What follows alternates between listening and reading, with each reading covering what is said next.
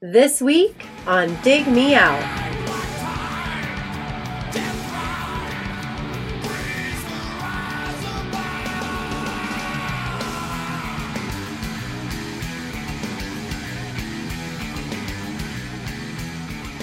With your hosts, Jason Zia and Tim Minichi. Jay, we're back again with another episode. Thanks to our Dig Me Out Union on Patreon. You can help us make the next episode happen by joining at patreon.com/Dig Me Out. Jay, the stickers, the first round of our new line of merch, I like that word, is going out. People are posting on Instagram and Facebook that they're getting them and enjoying seeing the special things getting sent out with them as well. The little surprises. Fun to see what everybody got. Yes. Totally random. Jackbox style. I did it random. So, I shuffled them up, stuck them in there, and saw what happened. And it's interesting, to say the least. Some of them are pairing up nicely. Some of them are total, like, what the hell. But that's all right.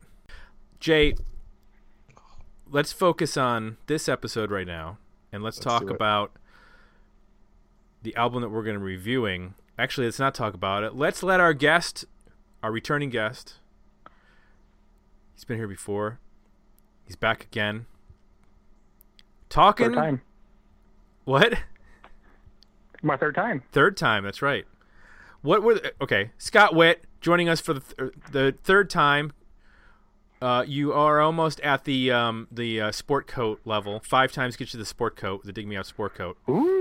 So, what were your previous visits? What were your previous suggestions? First one was Super Transatlantic. Oh, that's right. And the second one was The Gathering. Yes, 2 interesting episodes. The Gathering was like that was a big one to tackle. That was a double. Yeah. But that was fun. Sort of, yes. Yeah. But yeah, that one I'm sure nobody probably heard of. So. Well, what's funny is that not long after that episode, they announced a reissue of that record, like a huge vinyl reissue. And we got a lot of attention from they must have pretty hardcore fans because that got shared quite a bit and got commented they do. Much more than we expected. Right. The band's kind of, I don't know, infrequent, but she's still really out there, popular stuff. So let's see if this band today will generate that sort of global interest. Ooh, I hope so. I hope so. I doubt it. You're probably right. Tell everyone your pick and tell folks why you picked it. Well, my pick is the album Is by the band The Big F. I know nobody's heard of them. The reason I chose this one was, I guess a couple weeks ago when Gavin chose Mantissa, and his reason was, he said, we always choose these albums that we love, we want everybody to hear, and they're kind of like our favorite albums. But he chose Mantissa because it was an imperfect album, but he still wanted to talk about it. And that was my reasoning for this one. I loved their first one that came out, like, I think 89. Mm-hmm. Mm-hmm. And when this one came out, I was so excited, and I heard it, and I was kind of like, oh. But to clarify, upon re-listening to it a lot, I really like it. It's got problems, but it's still a pretty good listen, I think. So let's talk about Jay. First of all, have you heard of the Big F? I have. It wasn't until I pulled the band up on Apple Music and looked at the first record cover, and I realized I remembered that record being pushed a lot in the hard rock magazines in the late 80s. I don't remember if I ever heard it, but it sort of triggered a long lost memory in my mind of like, oh my God, I remember that. So, yeah, I mean, I heard the band. I remember there was a lot of push I vaguely knew that they were kind of a little off center from the late '80s sound, but didn't fully know what to expect with this record, and I hadn't heard anything from this. Okay, I had not heard of them or heard any of the music, so I'm coming into this completely and totally blind or unknown. This is all totally unknown to me, except for the fact that the actually two of the members are not unknown because they were in Berlin. Yeah. Now that is yeah, bizarre. People realize that. When you listen to it, you go, that guy was in Berlin. Like, yeah. So the bassist and vocalist John Crawford, along with drummer Rob Brill, were both in Berlin. I believe John Crawford was the founder of Berlin. Yeah, he was the main guy. So I just want to read this from their Wikipedia page because this is like one of my favorite sentences of all time. It says that they were formed in '88, by those two guys who, after Berlin broke up. This is my favorite sentence. They were joined by guitarist Mark Christian and later found themselves signed to Elektra Records, which released their self-titled debut. How do you find yourself signed to Elektra? Like, you just woke up one day and go, guys, I just found this record contract. We're signed to Elektra. That's such a passive sentence. Well, actually, basically, that's what happened. They got signed after 3 gigs. That's insane. Remember, this was the late '80s in Los Angeles. That's true. Yeah. That's true. Yeah. And they had been on a major, so I understand they were on. Yeah. It had He singles. had some contacts, but Right. yeah. Also, you think about at this time, because they're not. I mean, you can't lump. When we say Los Angeles band in the late '80s, you can't lump them in with Winger and Rat, Motley Crue, and all that kind of LA Sunset Strip stuff. To me, they're more like at the same time. There's Jane's Addictions had just gotten signed. Drummer Rama has probably just gotten signed, and there's probably a couple other bands that are from LA that are kind of that strut on that line between hard rock and alternative, or kind of finding their own little path. So I think they fit in with those guys more than what people may be thinking about late '80s LA. Well, we'll get into it, but those bands you mentioned, Okay, and there's some other ones. So I just want to give everybody just a brief history. So you mentioned their first album came out in '88. It's self-titled. It was on Elektra. They actually changed their names. So John Crawford went by John Shreve, and Rob Brill went by Rob Donen, because they wanted no association with Berlin, which is interesting. And then, so that was on Elektra, and then Chrysalis actually released the second album, which is the one we're doing, in 1993. And then there was a short reunion for Berlin after this, and then Rob Crawford actually became a born-again Christian after this, and did a solo album, and I don't know if he's still recording or not, but as of the 2000s, he was still releasing music. I just heard, I was listening to Sirius of the Day, or I guess a couple months ago, and Mark Goodman, he had gotten off, he did one of those 80s cruises, and Berlin was there, and he said that the two guys from Big F were there. And he asked Mark about, he asked John about, he heard rumors about him being, born again, and he didn't want to talk about it. So I think he just wanted to do that gig. So gotcha. Because if you listen to the first album, it's a lot angrier, and if you listen to the lyrics, I think he had some stuff to vent about the Berlin and his ex. Because remember, she became basically the band. So so he was with Terry Nunn? Yeah. Oh, okay. Gotcha. Yeah. And then Terry Nunn went on to do something after this, but I don't remember what. So here's the interesting thing about this band. There's there's no reviews online of this band. There's a Trouser Press review, which is sort of just a summation of the band's releases and just a brief history. But it's hard to find anything on this band other than user reviews at like some websites. Like there's some like those like metal websites, like Heavy Harmonies and stuff like that have some like user reviews, but that's about it.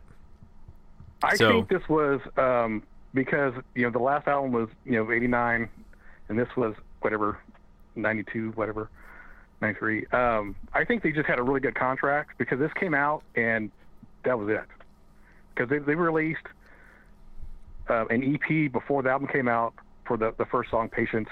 I can't pronounce that word. Peregrine. And then right after that, there you go. And right after that, the album came out, and there was hardly any, because I was working at a record store at that time, and there was hardly any working in it at all. So, you would think?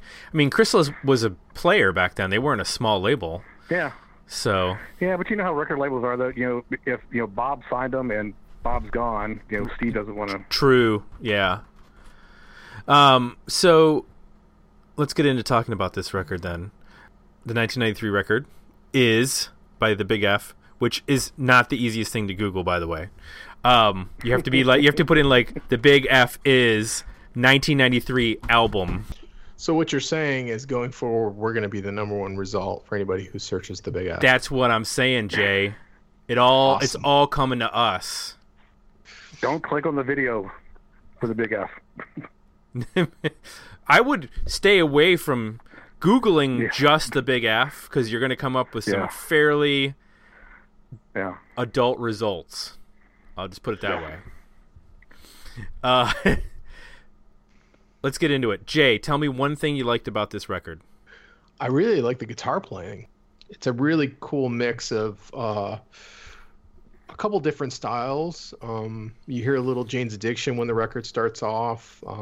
It's got that kind of big reverby sound, but then you start to hear some things that are a little bluesier. You hear some fuzzy stuff. It's clean, it's dirty. He can shred. He can, play simple melodic things. Overall, I really enjoyed listening to the guitar player. And I think, just in terms of performance, the bass player's pretty good too. I mean, in terms of meaning it plays a pretty important role in the band, to the point where, what's the track? I think it's track 2. Like the chorus is really only hooky because of the bass. Like he does these chords that almost sound like Steve Harris-ish, like Iron Maiden kind of but they lock up with the vocal really cool and create just a really good melodic hook for the chorus.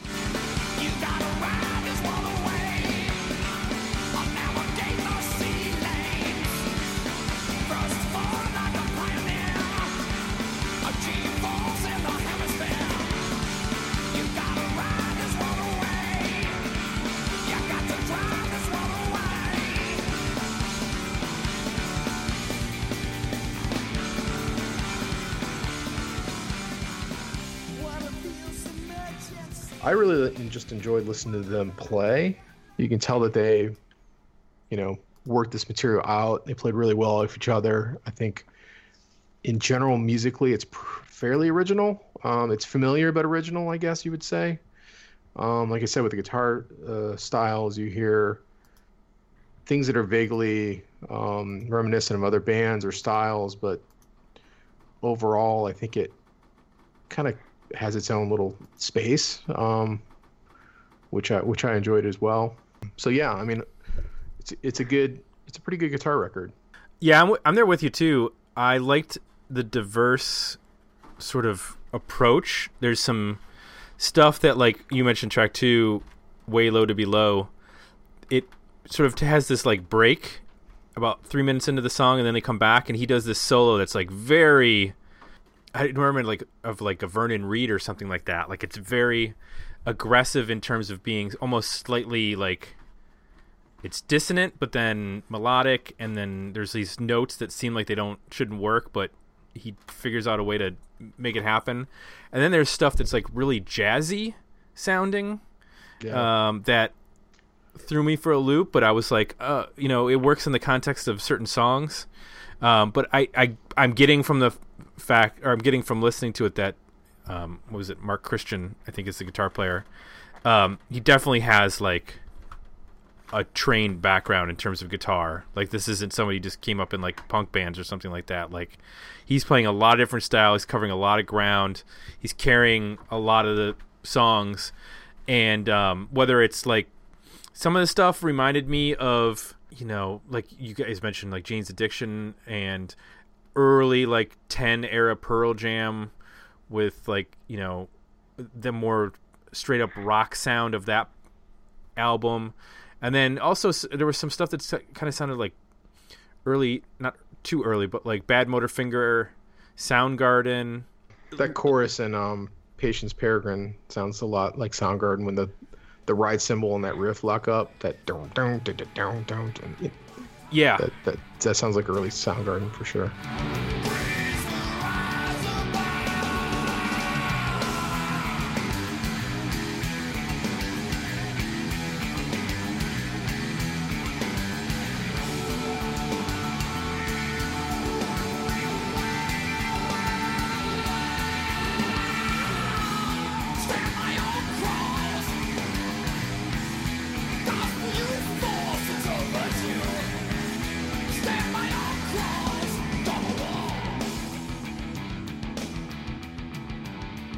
Yeah, it's an interesting. They toured mix. Soundgarden. Oh yeah. Yeah, they went out on tour Soundgarden and Voivod. So I can hear that. Was that in like the Badmotorfinger era? No, I guess it's probably before that. It's probably what's after the Louder Than Love. Or maybe, probably yeah. So, yeah, I think Badmotorfinger is the one after that, because Ultra Mega OK is the first one, right? No, because this was on. No, sorry, they toured with them on the Big F's first album, so it probably was a little after Louder Than Love. Yeah. Okay, so that's real early then. But yeah, there's just, you know, none of it sounds indebted to any of those bands. It just sounds like they were, you know, playing around. And there's other stuff that reminded me of, like, had the slightly, not, I don't want to say progressive, but it had like sounds that reminded me of like King's X and like that sound. But for the most part, it kind of had that like that strange LA mix of alternative and hard rock that Jane's Addiction did on, you know, their first two records. Or like, I was thinking of like a band like Liquid Jesus. Do you remember that band? Yeah. You know, where there's like a percussiveness also to some of the songs that, like the first song has almost, you know, like I guess it's Jane's Addiction. I was trying to think if there was another band, but it has that, like, I don't want to say tribal, but there's a definitely like a different sense of rhythm than just like a straight up hard rock band, which would be more, you know, when you're thinking of LA in the late 80s, you're thinking of, you know, what the Sunset Strip was producing, and not the sort of alternative aspect of that. Yeah, that was the thing that I sort of gravitated towards.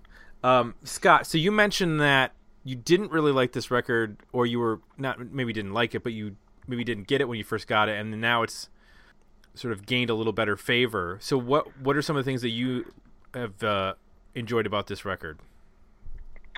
When going back and listening to it, what I remember, because I went back and listened to it again, like a couple years ago. I pulled up on Spotify, and for the longest time, only this album, was on there. The first album wasn't up there, so I'm like, okay, well, I'll listen to that, and it just didn't catch me. You know, the songs kind of that caught me were "Idiot Kids," and I was like, why wasn't this the lead single?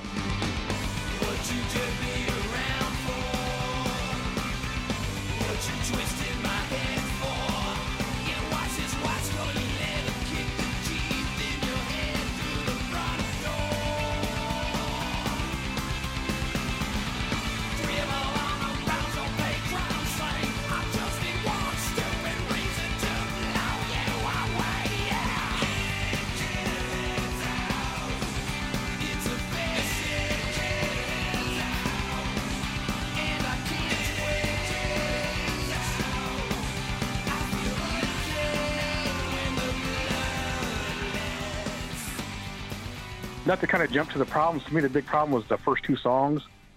It wasn't a really kind of welcoming. You know, you were like, oh, to me, it didn't grab me at first as much as it did now, I guess, after going back and visiting. Because if you listen to the first album, the first song, I can't think, I should have had it pulled up already, was like their single. And so it was because they had 2 videos on MTV. That's what it caught me, because they had for Dr. Vine and the other track. And so you kind of like, you got it. And this one was a little bit more, maybe noisier. I don't know how to, in comparison. And so it just didn't grab me at first. And the like, you know, I guess 2 weeks ago we did the Galactic Cowboys, and similar to them, they put out an EP first and then put out the album. And it was the same kind of thing. Huh. They put out the EP, EP before this record or before the first one? Yeah. Before this one, they put the Patience Purchasing, had I think it's 6 songs. The 4 songs are off the album, and there's 2 new tracks on that. Yeah. Well, what really drew me to them was I love power trios. I just think they're great, you know, when they're done right. And because they came out, like I said, when they came out, this was 88, 89, and we all know what the scene was, and they were really different, but they were still heavy, and they're still somewhat melodic. You know, you could follow the song. And maybe it's because between then and when Is came out, they weren't as different as everybody else was. You know, a lot of bands were doing the same kind of thing. So,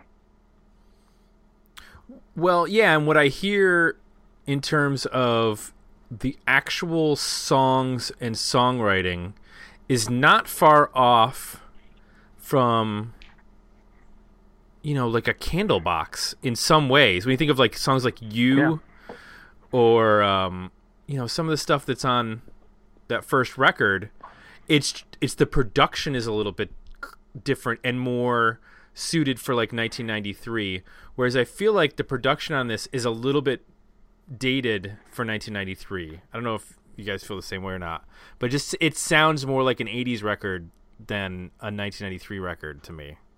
I mean, it's definitely maybe has more reverb on it. Yeah, I think that's the thing. It sounds spacier.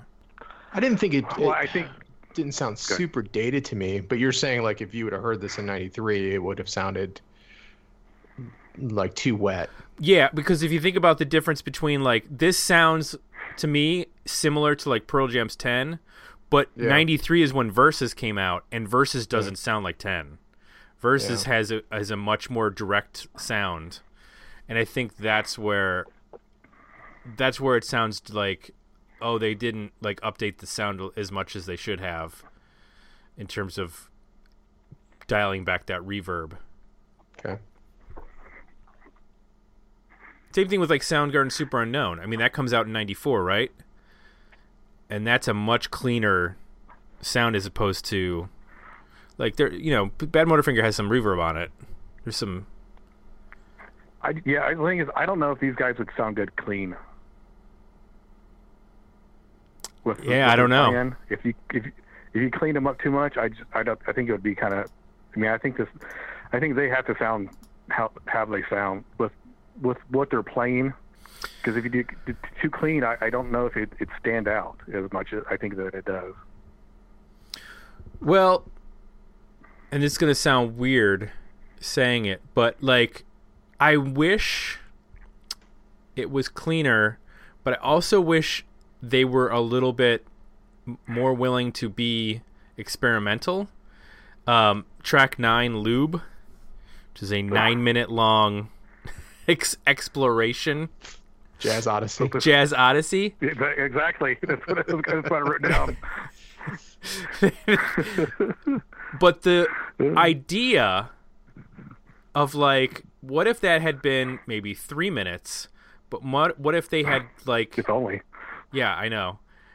But they clearly like had an idea to like, let's do something different. And I'm wondering like if they had tried to do something a little bit different on some of the songs that sound pretty stock. Like they're pretty safe in terms of how they're, produced and presented. I wonder if that would have maybe set them apart a little bit more. It might have completely tanked the record, but I don't know that it would have done any better or worse than what it did. Worse, right. So, but they clearly had the ability to do it. Yeah, I mean, to me, my biggest issue with the band, and I guess I would argue is likely what held them back more than anything, is the vocals. Like, it's a very, I found it polarizing at best. I think he can sing in a lot of different styles and has a voice to do, and he does do some different things, but when he gets into that kind of real raspy kind of, I don't even know, like kind of yell vocal, it's hard to pull the melodies out of that. So that's my biggest struggle is just, I think if the vocal was a little bit different, less kind of gargly, I don't know how else to describe it, guttural at times. Yeah, because on some of the stuff he's really, on some of the songs he is really, throaty. Yeah. But on some other ones he's singing, somewhat clean. Yeah. And I don't know if he could have found a middle road or if he tried it either way or what. Because I'm with you, like Idiot Kid, and I think the second half of the record, where they get a little more melodic, like major chords. I mean, it's still different and weird, and there's still everything you like about the first half of the record, but I think Idiot Kid is a great example of, a little cleaner vocal, a little less throaty, like you said. I think that song can go to a whole other level. That's probably one of the songs where the vocal works best. I think those verses are actually okay for that kind of delivery, but I still think, the chorus could be a lot better with a different voice. And I think the band can get, for a three-piece, they can, the sound gets very big, and then they know dynamically how to make things big. They mix in some little keywords here and there that are kind of subtle to help elevate things. For me, I think it's the vocal that holds the record back. What do you think, Tim? Yeah, I was not in love with it. It's not bad. It's just, it's not distinct. And I don't really love what he does with it in terms of, there's not a lot of I don't think there's a lot of really strong melodies working here. In terms of choruses that I remember. And I just the vocal doesn't make me go, oh, I want to it doesn't make me want to remember the song in any way, shape, or form. I remember it because I remember guitar riffs. I'm like, oh, that's this song. When I listen back to it, I'm like, this is that riff. That's that riff. And really, I should be remembering a hook vocally. Even the best hard rock bands are usually a step above because they have a great lead singer. And this to me is a very middle of the road singer that could be in any sort of regional hard rock band. So that's where I'm at with it. I love when they throw some harmonies here and there too, and I wish they did more of that background vocals. When he sings gruff, his sound doesn't, his voice doesn't have any character as much as it does when he's singing, quote unquote clean. And because like you said, with the guitar parts, on the first couple tracks when he's singing, he's really kind of gruff and throaty. You think of the guitar tracks, but for me, when Idiot Kids and Fee-Fi-Fo, to me when I hear the songs, I hear his voice then, as opposed to hearing the music on the other ones. Where are you guys at with Mother Mary? I liked it. Praise to Mary.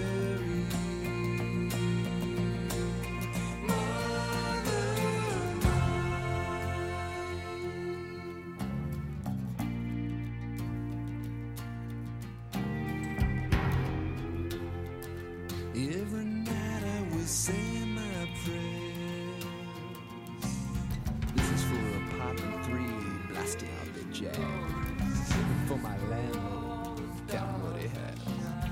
This is for my mom, yeah, I hope she's okay. And for my brother, well, he's in a better place. This is for the corner girls, Becca and Irene. Just like the pretty ones in drugstore magazines. This is for the boys in there waving around those guns. I like it because it's different from the rest of the record. Mm-hmm. I don't know. There's something in the guitar playing. I like the lead tone, but there's some of that like slide delay that sounded like, I don't know, like, I don't want to say cheap. That's not the right word, but it didn't sound like the best idea. It was just like the idea that they arrived at that time, and that's what they went with. But like, just I felt like there was like, it was undercooked, I guess I would say. Like there could have been more to it. Well, yeah, I think you're onto something, because that when this song starts, that lead is, I love that lead. I love that melody, and that guitar tone is really cool. I like how it just fades in, and it just drops you. You feel like you're dropping in the middle of something big about to happen, and then they pull it down and they go into the rest of the song, and it's like a different time signature too. Like there's a weird shift that happens. It almost sounds like two songs put together. And yeah, they go into that slide part, which is, it's okay. It just feels a little bit like underwhelming.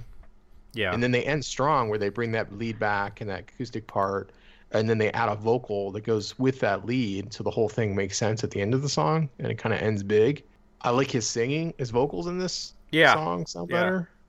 I don't know. It just made me want to hear like more of this. Like let me hear some more of this, like acoustic guitar with fuzzy lead over top of it, and see what that, they can do with that kind of sound, because it was kind of weird and different. Yeah, that's what I'm saying about like with them doing things that are a little more unexpected.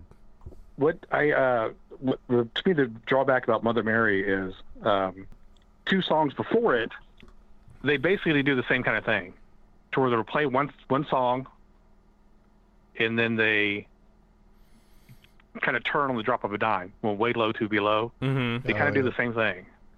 And plus that song's 5 minutes long, another minute long, and so by the time they do to Mother Mary, I don't know if it seems as unique as it would have if you didn't hear track 2. Gotcha. I guess maybe just because they're at such wildly different tempos, that maybe is enough to like separate them. Although they might have wanted to separate them in terms of track listing more. Maybe move Mother Mary to like 5 or 6, just to create a little bit more space between the two.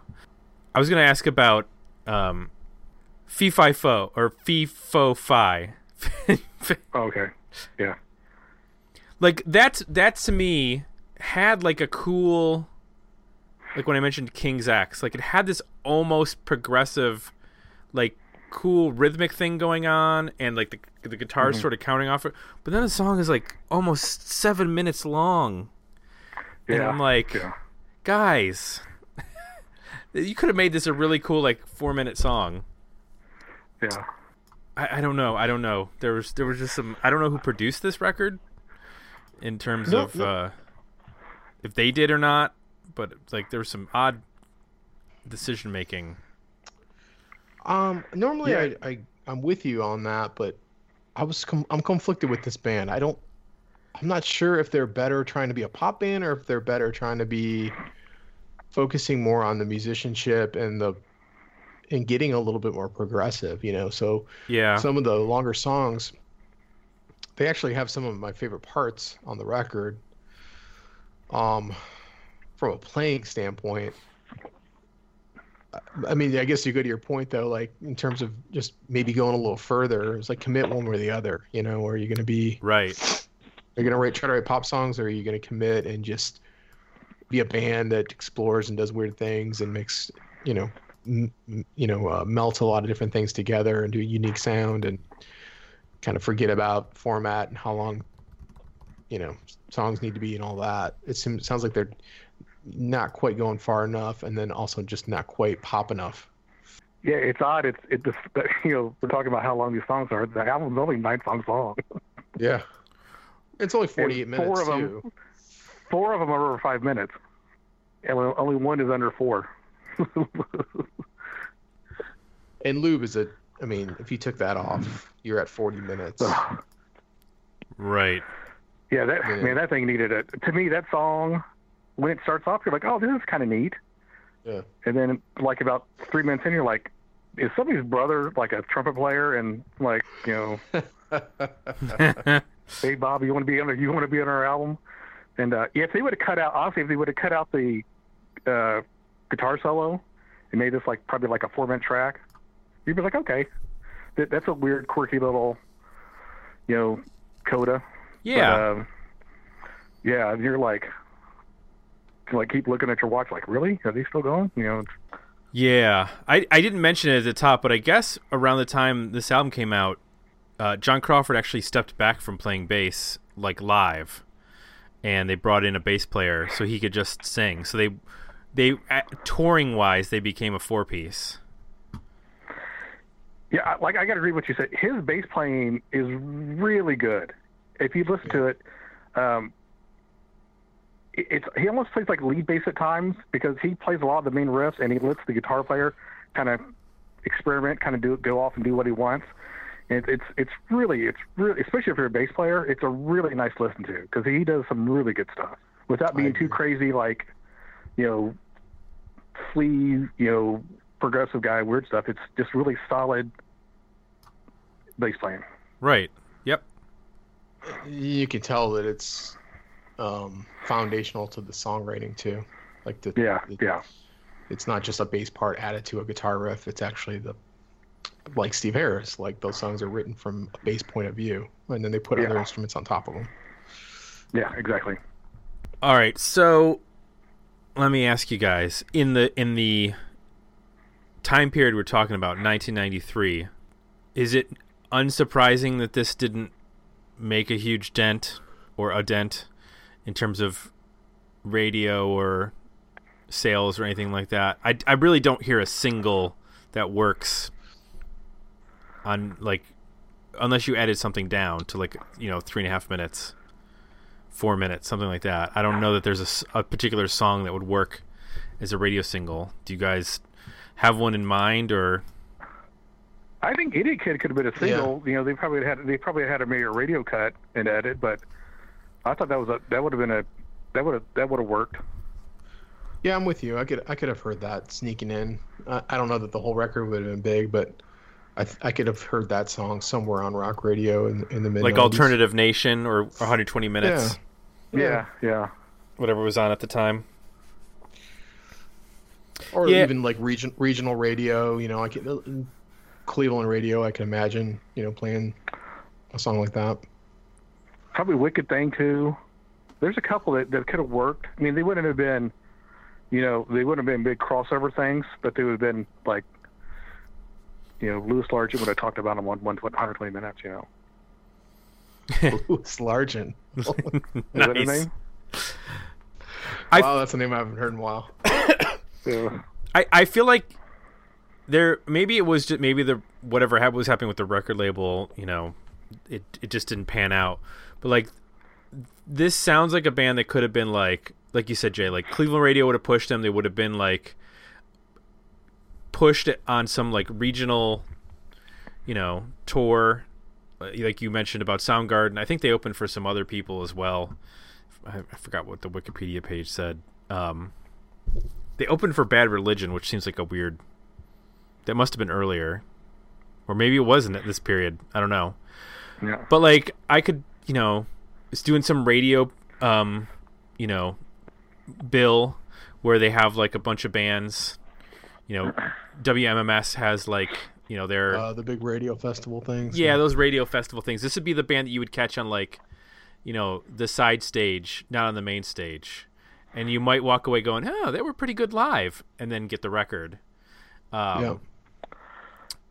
But I just don't. I don't hear the big hook necessary to elevate them to daytime MTV, multiple spins on you know, what would be Clear Channel later. I could imagine this band kind of being possibly a pain in the butt to a record executive, because you know, their last album came out in '89, which I think would have, you know, they would have kind of fit in with that kind of first of hard rock alternative bands. And this comes out 3 years later, which is like a lifetime. Yep. And those guys, you know, John Crawford was the main guy in Berlin, thought he got screwed over. And so, plus he's older. They're older than probably all their contemporaries that they're sticking them out there with. You know, all the other bands that are the label's trying to push. Yeah. And they're thinking these are old, you know, 6, 7, 8 years is like, you know, a generation to some people. You know, when they're trying to sell posters of, you know, Nirvana and Pearl Jam, you don't want to put up a poster of, like, you know, a 35-year-old dude, or, you know, however old they may have been, you know. Yeah. That's true. I hadn't really thought about the age thing, but that does make a difference. You know, he was born... Yeah. I just looked it up. He was born in 1957. Yeah. So, I'm going to do some math here. So, 67, 77, 87. He's already like 35 when this record comes out. Yeah. Yeah. And you think about it, you know, you're out touring with 20-somethings. Yeah.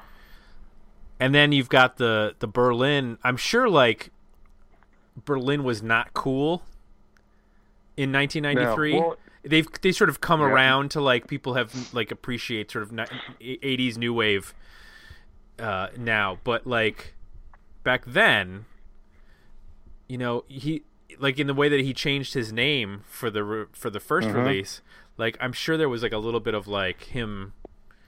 That would be a strange situation as opposed to a 23-year-old or 25-year-old coming up. Interesting.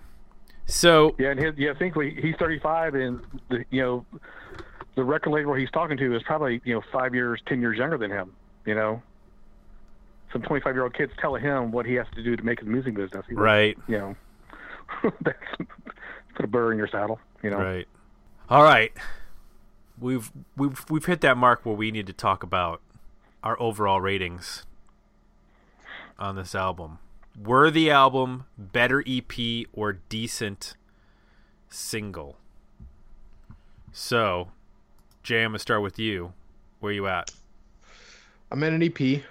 I like the track 2, Way Low to Be Low. I like Idiot Kid Heads Out.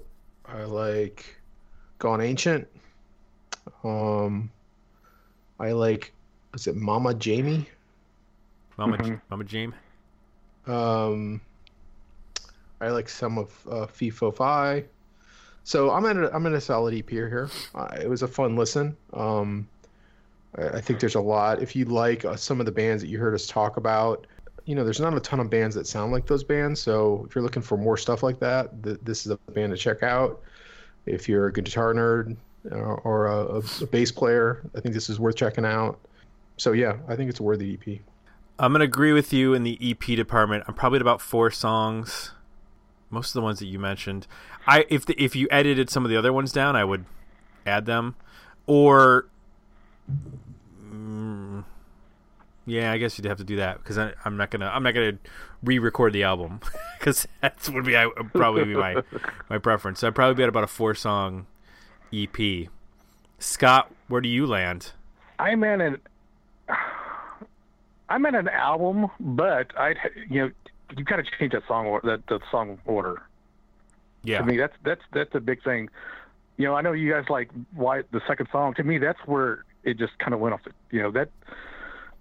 I think that just kind of put it in a dip. That should have been like, if you would take those first 2 songs and put them at 7 and 8, I think it's a totally different kind of different listening experience.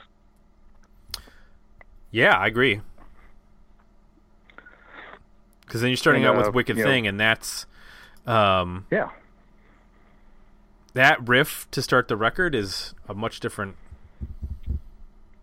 experience. Starting off with like a 6-minute fuzzy song, you're like, ugh. Even though it's good, but you're just like, dude, we're just started going, you know. It's right. Like listening to Fish. Let's not go there. That's Yeah. Well, you were talking about other bands. When I was listening to this on Spotify, after you listen to if you listen to the album ends and it kind of goes into quote unquote radio. Yeah.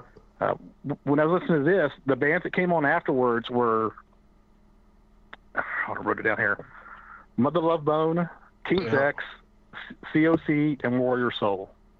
Yeah, I was gonna say like, Warrior Soul. Yeah, you're like, yeah, okay, I get it. yeah. Those all make way sense. Low to be way low to be low. The vocal in that sounds a lot like is it Corey Clark? Is that the guy's name? Sounds a lot like yeah. They're not like any of those bands, but they fit with them, I guess. Yep. Yeah. And Spotify's smart. Yeah, that's a good job. Like even lyrically, I heard a little Mother Love Bone here and there. Yeah. Too. So that makes sense.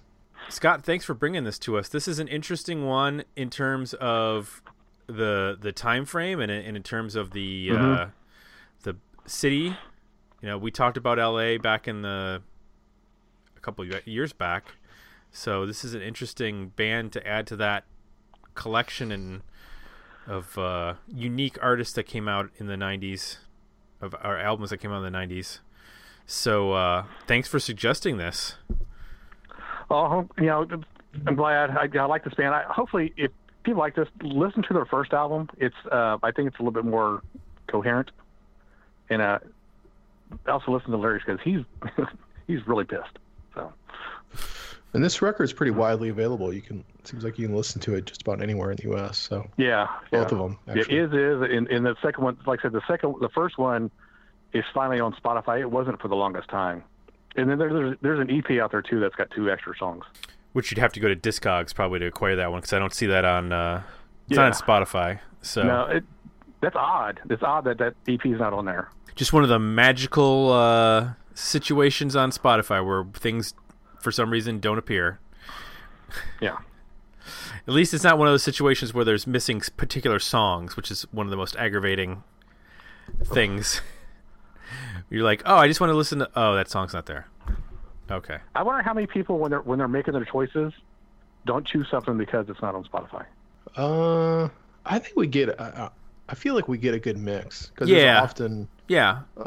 Maybe 1 in 5. I mean, Tim and I actually have to ask for them to send us the MP3s because we don't. They're just not available anywhere. Well, no, I wanted because I wanted to choose a couple of different things, but they weren't available. So I'm like, I don't want to do that. I want people to. Oh yeah. Right. I will say it's easier for us. Yeah. Yeah. But yeah, if I want to choose something, it's like I want everybody to, we talk about it, and then I don't want somebody to have to kind of go digging through YouTube for weird links and right. Yep. Making playlists and stuff. So. I appreciate that. Thank you. Yeah, we both do. Yeah. I hate listening to music on YouTube. Yeah. Scott, thanks for coming on with us. And again, thank you for supporting the podcast and contributing over at our Patreon community. We always enjoy your posts, no matter how acerbic they are at times. Hey, did anybody comment on this one? No, there were no comments. Everybody was floored. Not even the other Scott. Oh, jeez. Maybe the other Scott was afraid to weigh in with a negative comment and ruin the Scott camaraderie. Oh, the Scott roddery. I even voted for whatever the last poll was because of him. I honored the Scott block and chose his choice. No more. It's over. Oh, the Scott block has fallen. Cracks in the Scott block. Oh, no. All right. For the folks out there, if your name is Scott, we're looking for more. We're looking for more of you on Patreon. Yeah. Exactly. If your name's Scott, you got to have $7.50. We need to build a new alliance. Yeah. Patreon.com/Dig Me Out is where you go to join us for bonus content. For if you join starting at the $2 level, we have stickers, and then at other levels we have T-shirts. You can join our steering committees and our board of directors to help us pick 80s episodes, to help us pick roundtables and such. And then also, if you like what you heard, please consider leaving us some positive feedback over at iTunes. For Jay, I'm Tim. We're out, and we'll be back next week with another episode of Dig Me Out.